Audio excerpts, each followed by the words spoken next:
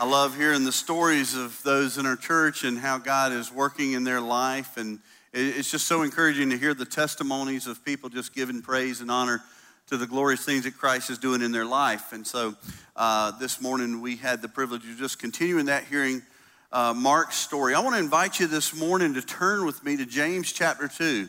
To James chapter 2. We're going to go to a passage here this morning, verses 14 through 23.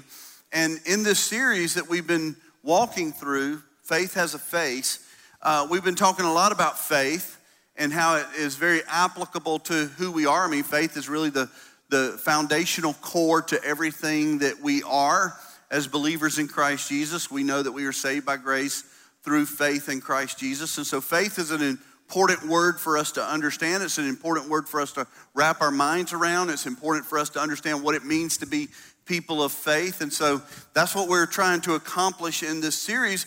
And the message this morning is titled Faith in Action.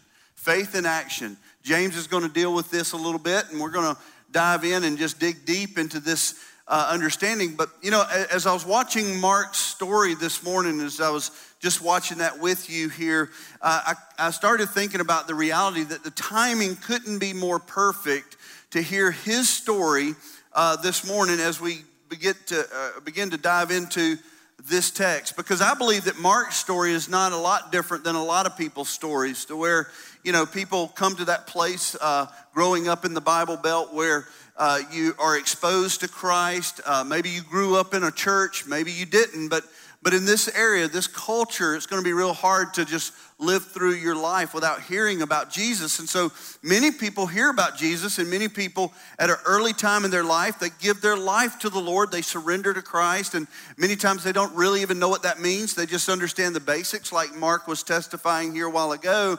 You know, he just went down, he said, I want to be baptized. He just knew God was doing something in his life. But as he got older, he began to gain more perspective on what it means to be a follower of Christ Jesus. And I think we see that all the time in the life of the church. Many people come in youth ministry and college ministry, and they want to rededicate their life. Many people come to that place where they come down, they say, listen, this happened to me when I was 6 years old, but I've gained so much more understanding, and I want to be a true follower of Christ. And you can see that in people's life, they begin to gain more perspective of what it means to truly be a person of faith. I know in my own testimony, that's my story where, I got saved at the age of 23. And for so many years, it was almost as though that place of salvation, I just kind of camped out there for many years. And then one day, it was like God opened my eyes to so much more to this thing called Christianity. He opened my eyes to so much more to what it means to be a person of faith and be a follower of Jesus. And so many of us can relate to that story. Many of us here today probably have something very similar to that as well. Well, this morning, my prayer is that we will all gain more perspective as we look at what it means to be a person of authentic faith. And like I said earlier, I really want to dig into this. I want us to think about what James is saying here in this passage. We've been walking through different pieces of James, and we've been kind of relating that to Hebrews chapter 11, where we see this whole list of people who were people of faith. And we've been attempting to put a face with the faith and help us to personalize these stories that we see in God's word. And so this morning we want to continue to do that. But we're going to start this morning with James chapter 2 as we begin this message today. Now, I want to warn you, this isn't the easiest passage to understand. In fact, for years and years and years, for hundreds of years, for thousands of years maybe, I guess, this has been one that people have wrestled with, and entire doctrines are established based off of this passage, and some believe one way and some believe another. And so we're going to be talking about that as we dive into God's word. But it's not the easiest to understand. And in fact, these days it's very controversial, in fact. But it's really amazing how many people really struggle with this as we go through this. Martin Luther, the great Protestant reformer, he once called the book of James a strawy epistle. just talking about it being one of these things where it's just like a pile of straw. You know, it was just hay to him. I mean, there was a lot of parts where I'm sure he was able to work through being the theologian that he was, but he acknowledged that it was complicated, that it said things that kind of caused him to question. And as you know, he was one who preached justification by grace alone and by Christ alone. And so because he was so insistent on that theology, which is what we hold as well to this day, that we are saved by God's grace alone. We don't save ourselves. Our works cannot save us. And that's the essence of what he was teaching. That when it gets to passages like we're going to look at today, it was one that it raised a lot of questions. And so I think it's important that we dive into passages like this, because you will encounter the things that we're going to talk about today as you live out your life and your faith and follow Christ. And so it's important that we understand what exactly is it that the Bible is teaching us concerning our faith and our faith in action. And so we want to look at that this morning as we dive into this. Now here's what's really, really interesting to me. James starts off by asking a question. And I mentioned last week how I love to ask questions, right? I think asking myself a question as I dive into a passage of Scripture is one of those things that just really gets my juices flowing. It helps me to really question what it is I'm about to read, or even after I read something, I ask myself questions, and it helps me process. Well, here I don't have to ask you a question because James asked it for us. And I love that he's starting off this passage we're going to be looking at with a question. And so we're going to dive into this morning and see what it is that he asked. But James starts off in verse 14. And this is what he says. He says, "What good is it, my brothers, if someone says he has faith but he does not have works? Can that faith save him?" And so this is a legitimate question that he asked. But you see, the problem lies in the way that James is asking the question. It's a rhetorical question. He's not asking for a response from anybody. In fact, he already knows the answer. He's just proposing this as a rhetorical question to get people thinking about what it is that he wants to communicate. And so he asks this question. He says, "What good is it, my brothers, if someone says he has faith but he does not have works?" He says, "Can that faith save him?" And so here's why we see that Martin Luther had such a hard time with this, is because James seems to be contradicting what the gospel has already taught us in other passages, that we are indeed saved by faith and faith alone, that we are saved by grace. There is nothing that we can do to earn our salvation. The Bible is clear on that. The gospel is clear on that. Other passages are clear on that. And yet, James, he brings this idea of being saved by works, and he's sort of proposing this to those whom he's asking. And as he throws this out there, he says, think about this. It's almost as though he's sort of playing devil's advocate, although, he's led by the Holy Spirit, not the devil. But he throws this out there, and he asks this very important question, which should cause us to really think about what it is that he is proposing and to really dig deep to try to find the answer of the question in which he's asking. And so I think that's his intent. And well done, James, you got our attention, right? I mean, we're starting to wonder about this. We're starting to try to process this. And so we look at this, but I'm convinced that as we go to the Word of God carefully and we study together and we dive into God's Word, we can reconcile what James is teaching with the teachings of Jesus and with the teachings of Paul and the other passages of Scripture that we see here. Because this is what we know. The Bible doesn't contradict itself, does it? So we know that. We know that, the Bible can't say one truth over here and a completely opposite truth over here. The Bible speaks the truth. It is the Word of God. And so as we know that, we understand that truth, we see something like this, we have to go to work at trying to understand what it is that he is saying. Now let me just be real clear what James is not arguing here, because I think this is important for us to understand. James is not arguing that works are required for faith or for salvation. He's not arguing that. He's not saying that, though a lot of people may land there because of this passage. He's not presenting that. I don't believe one bit that that's his intention of saying. He's not arguing that works are required for faith or salvation. And James is also not arguing that works must be added to faith to be saved. And so, in other words, James is not saying, that we need to attach works to our faith on the front end or on the back end. He's not insinuating in any way that somehow, if we're going to be saved, that works plays into that. And so it becomes very important for us to understand this. He's simply proposing a question that gets us thinking, and he wants us to understand, though, that faith is an action as well as what it is in just knowing who Jesus is. And so here's what James is arguing. James is arguing that authentic biblical faith will be evident by our works.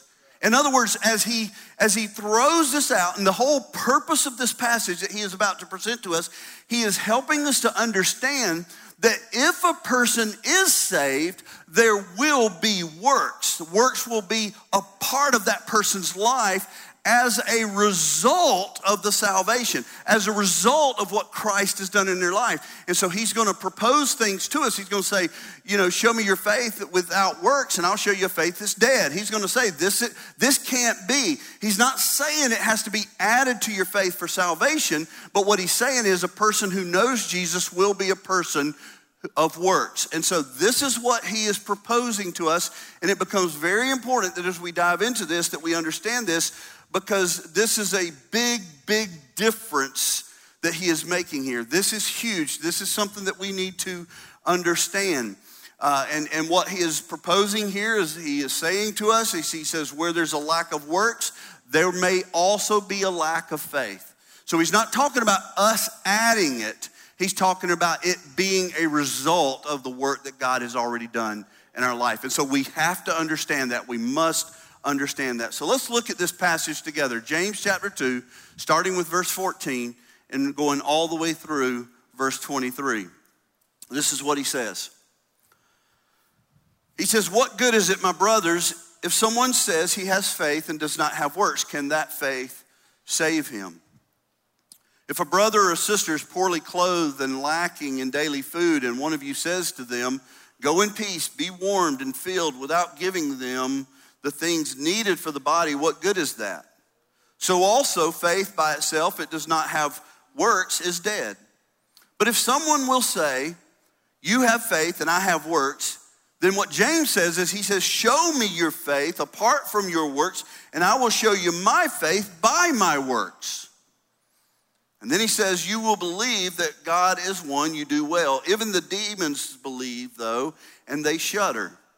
Do you want to be shown, you foolish person, that faith apart from works is useless? Was not Abraham, our father, justified by his works when he offered up his son Isaac on the altar?' You see, that faith was active along with his works, and the faith was completed by his works. And the scripture was fulfilled that says, 'Abraham believed God, and it was counted to him as righteousness, and he was called a friend of God.'" Now, there are basically two things that I believe James is trying to make, two points he's trying to help us to understand as we read through his writings here. And the first one is this, is that faith alone saves you, but that faith will never be alone. Let me say that again. Faith alone will save you, but that faith will never be alone. You see, what James is saying is, he says that faith is all that is needed to save you. Faith is, we are saved by God's grace through faith in Christ Jesus. But that faith, if it's authentic, if it's genuine, if it's real, that faith, that saving faith that makes you a believer, a follower, a Christian, that faith that leads you on a path of Christianity, if it's real, it will be accompanied by works. And so he is talking about works being a part of a Christian's life, but he's also making very clear that faith alone saves. And so we see this and we begin to try to understand this. He says here in verse 17, He says, so also faith by itself, if it does not have works, is dead. But someone will say, you have faith and I have works. And then he says this. He says, show me your faith apart from your works, and I will show you my faith by my works. So what James is saying here is he's saying that when there's true salvation, there will be evidence of that salvation. That's the simple gist of what he is communicating here. He says, if there is salvation in the heart, if God has transformed the heart and the mind and the soul of an individual to where that person is now a disciple of Jesus, there will be evidence. You can actually see the fruit of their salvation. You can see that there are things that this person does that are differently than maybe they did before. And so you see the works of their Christianity. And so the works becomes the evidence of the faith. Yesterday, we got back, Linnell and I, we had gone up to Statesboro. Our family had gathered together after a year after my dad had passed away. And so we just had this little family gathering. And so we were all headed back. And Linnell actually ended up in separate cars. And so I was ahead of her by a little ways. And she had gone to run an errand before she came to the house. And as I pulled into the house, I'm pulling into my driveway. Now remember, we're empty nesters. The kids are gone, right? And so we're pulling into my driveway. And there's sidewalk chalk all over my driveway. And immediately I said, whose kids have been in my, I pretty much reacted, which is not a way I really should react because I know that the rain will wash it away. My only question is, when will it rain, right? And so I got chalk all over my driveway, and I'm like, whose neighborhood kids came over here and drew chalk? Don't they have a driveway? Don't they have a sidewalk? But they chose mine to draw all this artistic work, and I had to admit it was pretty nice. It was pretty interesting what all they drew. It was all really pleasant, and so I kind of looked at it and I thought, well, it's kind of grow on me a little bit, but it was obvious to me that somebody had been to my house. Then I opened the garage door and I walked through the garage, and as I went into the house, I started heading around to the bathroom, and I looked on the floor. And there was a little label, and it said $5. And I knew what that label was because I've seen them before. That's the kind of label you put on an item that you sell at a yard sale. And then it dawned on me. Linnell had given Gabe and Callie and their children, apparently, permission to come and use our driveway while we were gone as a yard sale. And they made $600, so I'm really excited for them, amen? So it was really good. But here's the point I'm trying to make. There was evidence that somebody had not only been outside of my house, but as I went inside, there was evidence that somebody was inside my house. I knew that $5 sticker did not belong there. I knew that it wasn't there when I left. So there was evidence. I'm starting to look around the house like we have an intruder, and then it dawned on me what Linnell had told me that they would be using our house. There was evidence of their presence. In the same way, James is saying this. He says, show me your faith. Show me the evidence of your faith. I want to see the evidence. He says, because a person who's going to claim to be a follower of Christ Jesus, who is not showing their faith by their works. They're not saved by those works. Those works have nothing to do with their justification, with their redemption, has nothing to do with that. But if a person is truly an authentic follower of Christ Jesus, there will be faith in the form of action. And so here we see this proposal that he is making. Now please hear me. Here's the thing. If I don't say this 100 times, somebody's going to walk out of here today. They're going to go eat lunch with a friend from somewhere else, and they're going to say, what did y'all talk about today? What did your pastor have to say? And he says, we got to go out and work for our salvation. That is not what I'm saying. Please don't go out of here. That's not what I believe the Bible is teaching. Let me show you a passage here in Ephesians 2, 8 and 9. It makes this clear. It says this, it says, Paul is writing to the Ephesian church, and he says this, he says, for by grace you have been saved through faith. This is not of your own doing. I want you to say that with me here this morning, okay? By grace, you have been saved through faith. Will you say that with me again? By grace, you have been saved through faith. That's it. Okay? He continues and he says, it's not of your own doing. If we were saved by our works, it would be of our own doing. Amen? And then he says this, in case you're still not clear about this, he continues on and he says this, it is a gift of God, verse 9, not a result of works so that no one may boast. We're saved by God's grace. You know what's so beautiful about that? What really gives me warm fuzzies about that is the reality that God loved me so much that by grace he saved me. You know, I mean, we talk about this all the time, but I just want to say this again this morning. Grace is receiving that which you don't deserve. So here's what this means. When the Word of God says you have been saved by grace, it's saying this. It says you don't deserve salvation. David Rogers doesn't deserve salvation. None of us deserve salvation, but God gave it to us by his grace, by his mercy, by his forgiveness. Isn't that beautiful?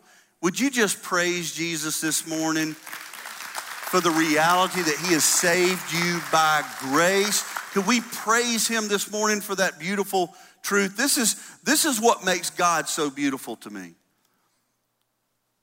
Because while I was yet still a sinner, Christ saved me. And let me just say this, at age 23, I was sinning like a sinner, right? I mean, I was just living my life in my own self. I was in my own life. I mean, there was nothing, and while I was in that state, Jesus said, I'm going to save that young man. I'm going to change his life. He's going to love me. And as a result of him loving me, me loving him, he's going to love me. And that's exactly what he did in my life. He changed my life. Every one of us sitting here that have been saved by grace through faith in Christ Jesus, we have a story, amen? We have a story. And it's the same story. It's the story of grace. It's the story of faith. It's a story of God doing something remarkable in our life, even though we don't deserve it. That's what's so beautiful about God's grace. And so here we see that James is proposing this. Another passage that we must look at before we head on is Romans 3:28, which says this, for we hold that one is justified by faith apart from the works of the law. So there it is again. We are saved by faith apart from the works of the law. Okay, so what is it exactly that James is saying here? As we look at this, we realize he's saying faith alone saves you, but that faith will never be alone. He's saying that it is accompanied by works. And so we understand that he is not talking about salvation here necessarily, but he is talking about the result of the faith that we have in Christ Jesus. And he goes on in several of these saying that if we say we have faith, yet we do not have works, then our faith is dead. He uses this word dead. In fact, he uses it several times in this passage. I was thinking about that on our property. We have this tree, and this winter I was looking at this tree, and I was somewhat suspicious that this tree was dead. It was I don't know what killed it. Maybe children writing chalk. I don't know, but anyway, this tree it looked dead to me. But I really couldn't tell because at this time of the year, all the trees back in the winter, all of them had dropped their leaves, and it didn't really look any different than any other tree among the trees. There it was. There was all these trees, but it just looked a little bit different.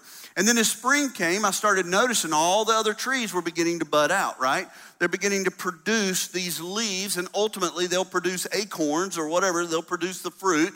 And so it began to bud out, and then as it started getting warmer and warmer, it started really leafing out, but not this tree. And so now everything's pretty much budded out. Even the pecan trees are in, they're full force right now, and pecan trees, everybody knows around here, they're the last to come in. And guess what? This one tree is dead. It's dead. It has no leaves. In fact, the branches are falling off now. There is evidence that it is dead. Why? because there's no fruit, there's no evidence, there's nothing happening there. The faith, our faith, when it is lacking works, is dead. Not because we're saved by it, because of the evidence of it. And so now that works that James is talking about, I want to dig into this a little bit because I think this is important. You know, I've often wondered, what is James referring to when he says works? And when he uses this word works, now we can use a bunch of things. We could say serving children, that's a work, right? Or serving in the children. Or we could say going out on missions, that's a work. That's something we do, right, as a result of being saved. We minister to other people. That could be a works. We take the gospel to our community. That could be a works. But is that really what James is talking about? Since he's so adamant at adding works to this faith, is that really what he's talking about? And looking in this, it looks to me as though James is sort of presenting exactly what he's talking about when he uses this word works earlier in his letter. If we go back to James chapter 1, verse 12, James talks about the crown of life which God promised to those who love him. And so he makes reference to loving him. And then later in 2:8, he talks about the royal law according to Scripture is you shall love your neighbor as himself. And so he's talking about something as he's writing this letter in chapter 1 and in verse 2. He mentions two things which we come to know as very important because Jesus revealed this to us as well. But he's talking about two things. He's talking about loving God with all of your heart, and he's talking about loving each other. He talks about this reality that God is pleased with us when we love him with everything that we are. And then he talks about the royal crown. He talks about this royal law, of Scripture being, you shall love your neighbor as yourself. Here's how Jesus put it out there. And James took 1.5 chapters to present that to us. But here's what Jesus said when he answered some religious leaders' question when they said, what is the greatest commandment? Jesus said this. He says, love God with all of your heart, with all of your soul, and with all of your mind. And then he says the second is like it. I almost wonder why they didn't say, well, that's enough. But he went ahead and gave them number 2. They didn't ask for it, but he gave it to them. And he says, love your neighbor as yourself. Here is what James is referring to. And I look at this and I often wonder, is James sort of pointing to this idea, this first and second greatest commandment where he says, love God and love people? Because here's the reality. There's not a single one of us in here that is truly an authentic follower of Christ Jesus who doesn't love God. You can't be a Christian. Don't call yourself one, please. You can't be a Christian if you don't love God and love people. So don't come in here pretending to be a Christian and yet there's not a love for God. Don't come in here pretending to be a Christian when you don't love others as yourself. Jesus has presented this to us. Jesus is the one we follow. Jesus is the one that we call Lord of Lords and King of Kings. He is the one who we call Savior of our life. He is the one who we have named ourselves after, with him being the Christ, and we are the little Christians or the little Christ. That's what Christian means. And so let us not pretend that we are followers of Christ Jesus if we don't love God and if we don't love people. Jesus said this is the first and greatest commandment. To love God with all your heart, with all your soul, with all your mind. And James is referencing this as he's writing through this letter. I don't know if that's what he really is referring to here or not, but it's a pretty good indication that maybe he is. He's talking about faith. He's talking about having faith in God and loving God with everything that we are. And as he has this conversation, he's pointing to something being attached to our faith. What work could be so important that we would just stand on it with faith? And the only thing I can think about is love God, love people. Powerful. Powerful. Now, that's the first thing that I wanted to mention to you. Faith alone saves you, but that faith will never be alone. Here's the second point I want to make, and I think that James is making here. Faith alone saves you, but that faith has fruit. Faith alone saves you, but that faith will have fruit. This is just a continuation. You know, here's what he's basically saying. James is saying there is a cause and effect taking place here. There is a cause and an effect. In other words, you were saved by God's grace, his mercy, his forgiveness. You were saved by grace through faith in Christ Jesus. And as a result of that, there is fruit in your life. He doesn't use that word. He uses the word works, but he's referring to the result of something happening as a basis of you being saved by Christ. And so he throws this out to us. And here's what the effect is, as I understand it in Scripture, is that we will trust God and obey God. We will always trust God and obey God. Because of our faith, the real faith, we will trust God. And what happens next is that James puts a face with this faith. You see, James has just revealed to us that faith will always be accompanied by works. That our faith in Christ Jesus, as a believer in Christ Jesus, we will have that works that accompanies our faith. But then he wants to give us an example of this, and he does this by putting a face with the faith, and the face that he gives us is the face of Abraham. And so as we continue reading, we begin to see this. We see where he reveals this to us. He puts this. Look at verse 20 and 21 with me. He says, do you want to be shown, you foolish person, that faith apart from works is useless? And so he's saying to us here, he's helping us to understand that faith, if there's no works, then you could pretty much not see the evidence of faith. And so he lays that out there, and then he says this. He says, was not Abraham our father justified by works when he offered up his son Isaac on the altar? And so here's what James says. He says, you want to see faith? I'll show you faith. Take a look at Abraham. Take a look at Abraham's life. James says this is important. This is extremely important. But if you want to see how faith in action is played out, then this is what you see. We can look at this man's life. We can study his life. We can see all that the scriptures say about this man. And we can see that his faith is being played out by his actions. And when we examine Abraham's life, then what we see is that here is a man who trusted and obeyed God. And so he ties this cause and effect together with this tremendous faith. As he personalizes faith, as he helps us to understand how we can look at a real life story. We saw one here this morning as we looked at Mark's story. We could do the same if we looked at your story. But what James did is he pointed to another story, a story that he was familiar with, and it was the story of Abraham.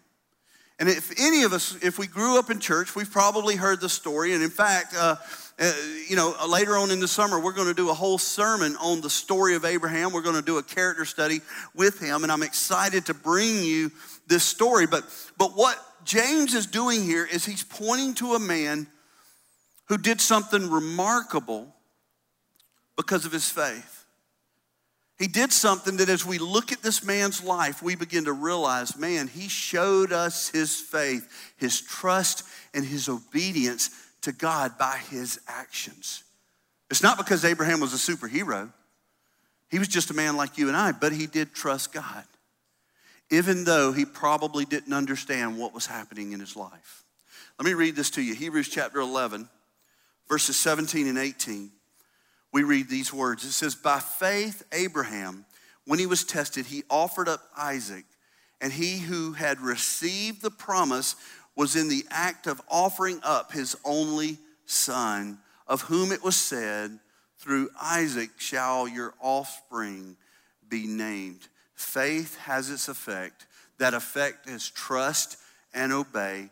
Not a requirement for salvation. It is a result of someone whose life has been transformed by God. And here we have a story that we have to go back to Genesis chapter 22 if we want to understand what it is that he is talking about here. If we're not familiar with the story, we're not going to read it this morning, but I encourage you to go back and read the story of Abraham. Study the story of Abraham. But in Genesis chapter 2, it tells us that Abraham was told by God to take his only son, to take him and to offer to him as a burnt offering. This is what this means. It means that this man was to take his only son, one that he had prayed for, one that he had desired, this only son, his only child, to take him and to offer to him as a human sacrifice, to take his own life. The son asked his dad when they're getting ready to go, "Dad, where's the offering? Where is the ram that we're going to sacrifice?" The son is old enough to be very much aware of what's happening. He knows they're going to offer a burnt offering. And as they prepare to go, he's questioning, where's the ram?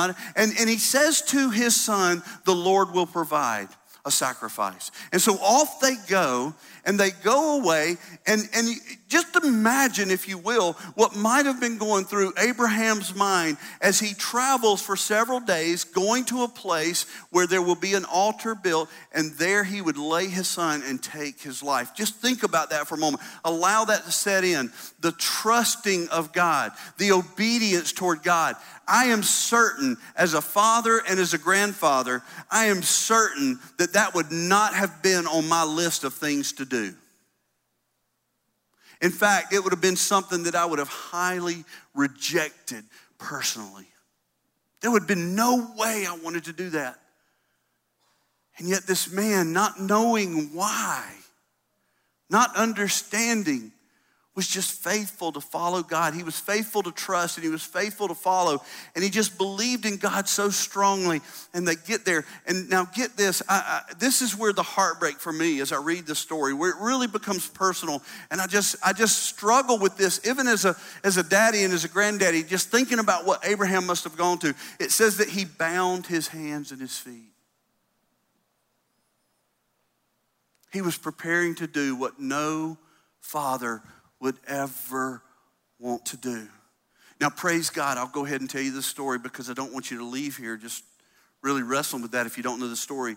God spared the son. God said, "You have been faithful. You have trusted. You have obeyed." You know what's really interesting about Abraham's life? You see, before that incident in Abraham's life, there were some things that Abraham did that just weren't really on par. He lied to Pharaoh about his wife, gave her up.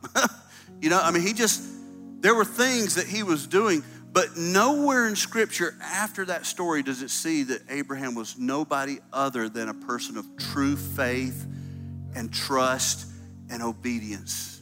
God called him to do the unimaginable. And he was faithful. I can only imagine that there were tears streaming down his face as if he had thought about what he had to do. But God was bigger in his life than anything else.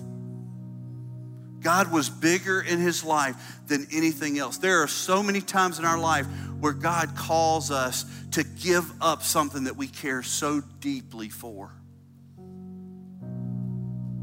And it's never easy. It's never easy. And yet God desires more than anything that we would trust and obey. Trust and obey. So James says here, faith alone saves you, but that faith, it will have a fruit. It will have a cause and effect. You know, I read this story. And as I read this story of Abraham, I think of this truth. You cannot separate your behavior from your beliefs. Let me say that again. You cannot separate your behavior from your belief. What is so obvious to me is the belief that Abraham had that God was faithful, that he was bigger, that he was good. As a result of that, he believed,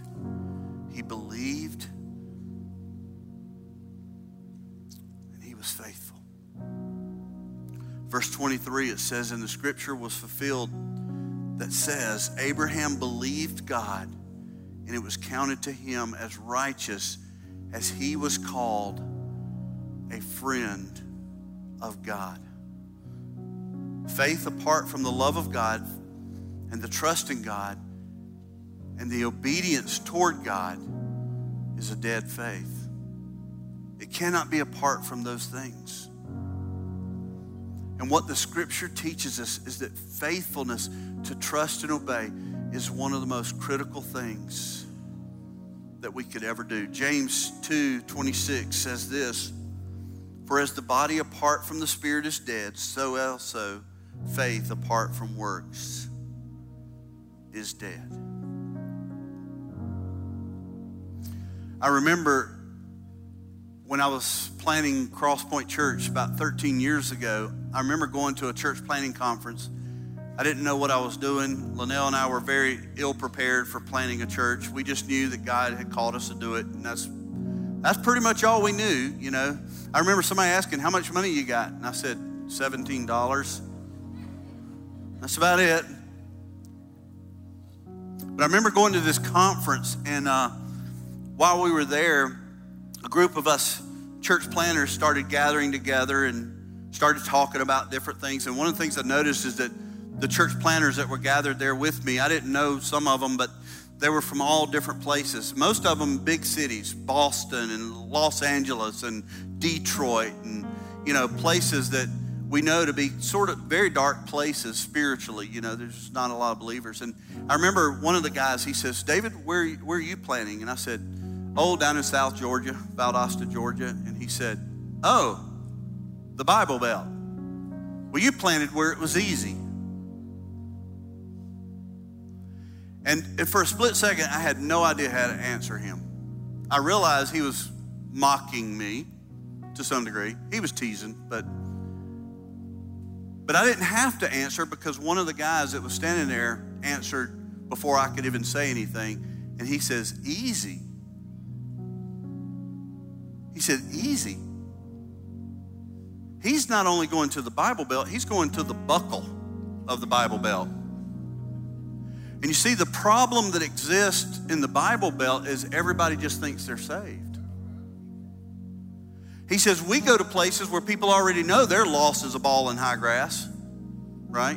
Think about that one for a minute. Little one-liner to take home with you. Lost as a ball in high grass. I don't even know where I got that from. But he said, David's going to a place where everybody grew up in church and everybody thinks they're saved and everybody thinks they have faith. And most of them don't. David has the responsibility of convincing them that they're lost and not saved, and then presenting the gospel to them. And I thought, yeah, I'm going where it's hard. That's the most difficult place on earth. And it has been. Because I think all of us, including myself, that grew up in church, if we're not careful, we just assume so much about our faith or our, should I say, our Christianity, when there's really a lack of faith and really a lack of trust in Christ and a lack of obedience to Christ. Jesus says, if you love me, keep my commandments. We grow up thinking we're Christian just because our grandmother and our great-grandmother and everybody else. This weekend, my mom gave me my dad's Bible that he had been given when he was just a kid. It was like from 1672 or something. It was old, man. Thing had names in it. I only knew one, and that was my grandmother. I got to figure out who the rest of them are. Had names written all in that thing. But we grow up in this culture, and we think that we can ride the coattails of our ancestors. Yeah, I'm a Christian. James says, check that. James says, I challenge that. James says, show me. Show me. Very important question for us all to ask. My prayer this morning is that we would take the gospel to heart and that we would use it to evaluate who we are and realize that faith alone and only alone saves you, but that faith will never be alone. There will never be just faith for a person who is genuinely saved by Christ. My prayer this morning is, as we've walked through this passage, that you've come to this realization that maybe there needs to be life change that takes place in your life. Maybe for some of you here today, there's a real need to just turn. When Peter was asked, what must we do to be saved? He was preaching, and people cried out in brokenness. He was preaching a life that didn't resemble their life, and they cried out to him. They said, "What must we do?" He said, "Repent and believe in Christ Jesus." 3,000 people gave their life to the Lord. This morning, as we pray out of here, I just challenge you to think about your relationship with the Lord and just know that there is a faith family here. I love the quotes from these students that they gave, talking about the reality that they needed this faith family for their faith. Just realize here, Cross Point, that there is a faith family that loves you and wants to see you grow and flourish in your faith in Christ Jesus. We all do.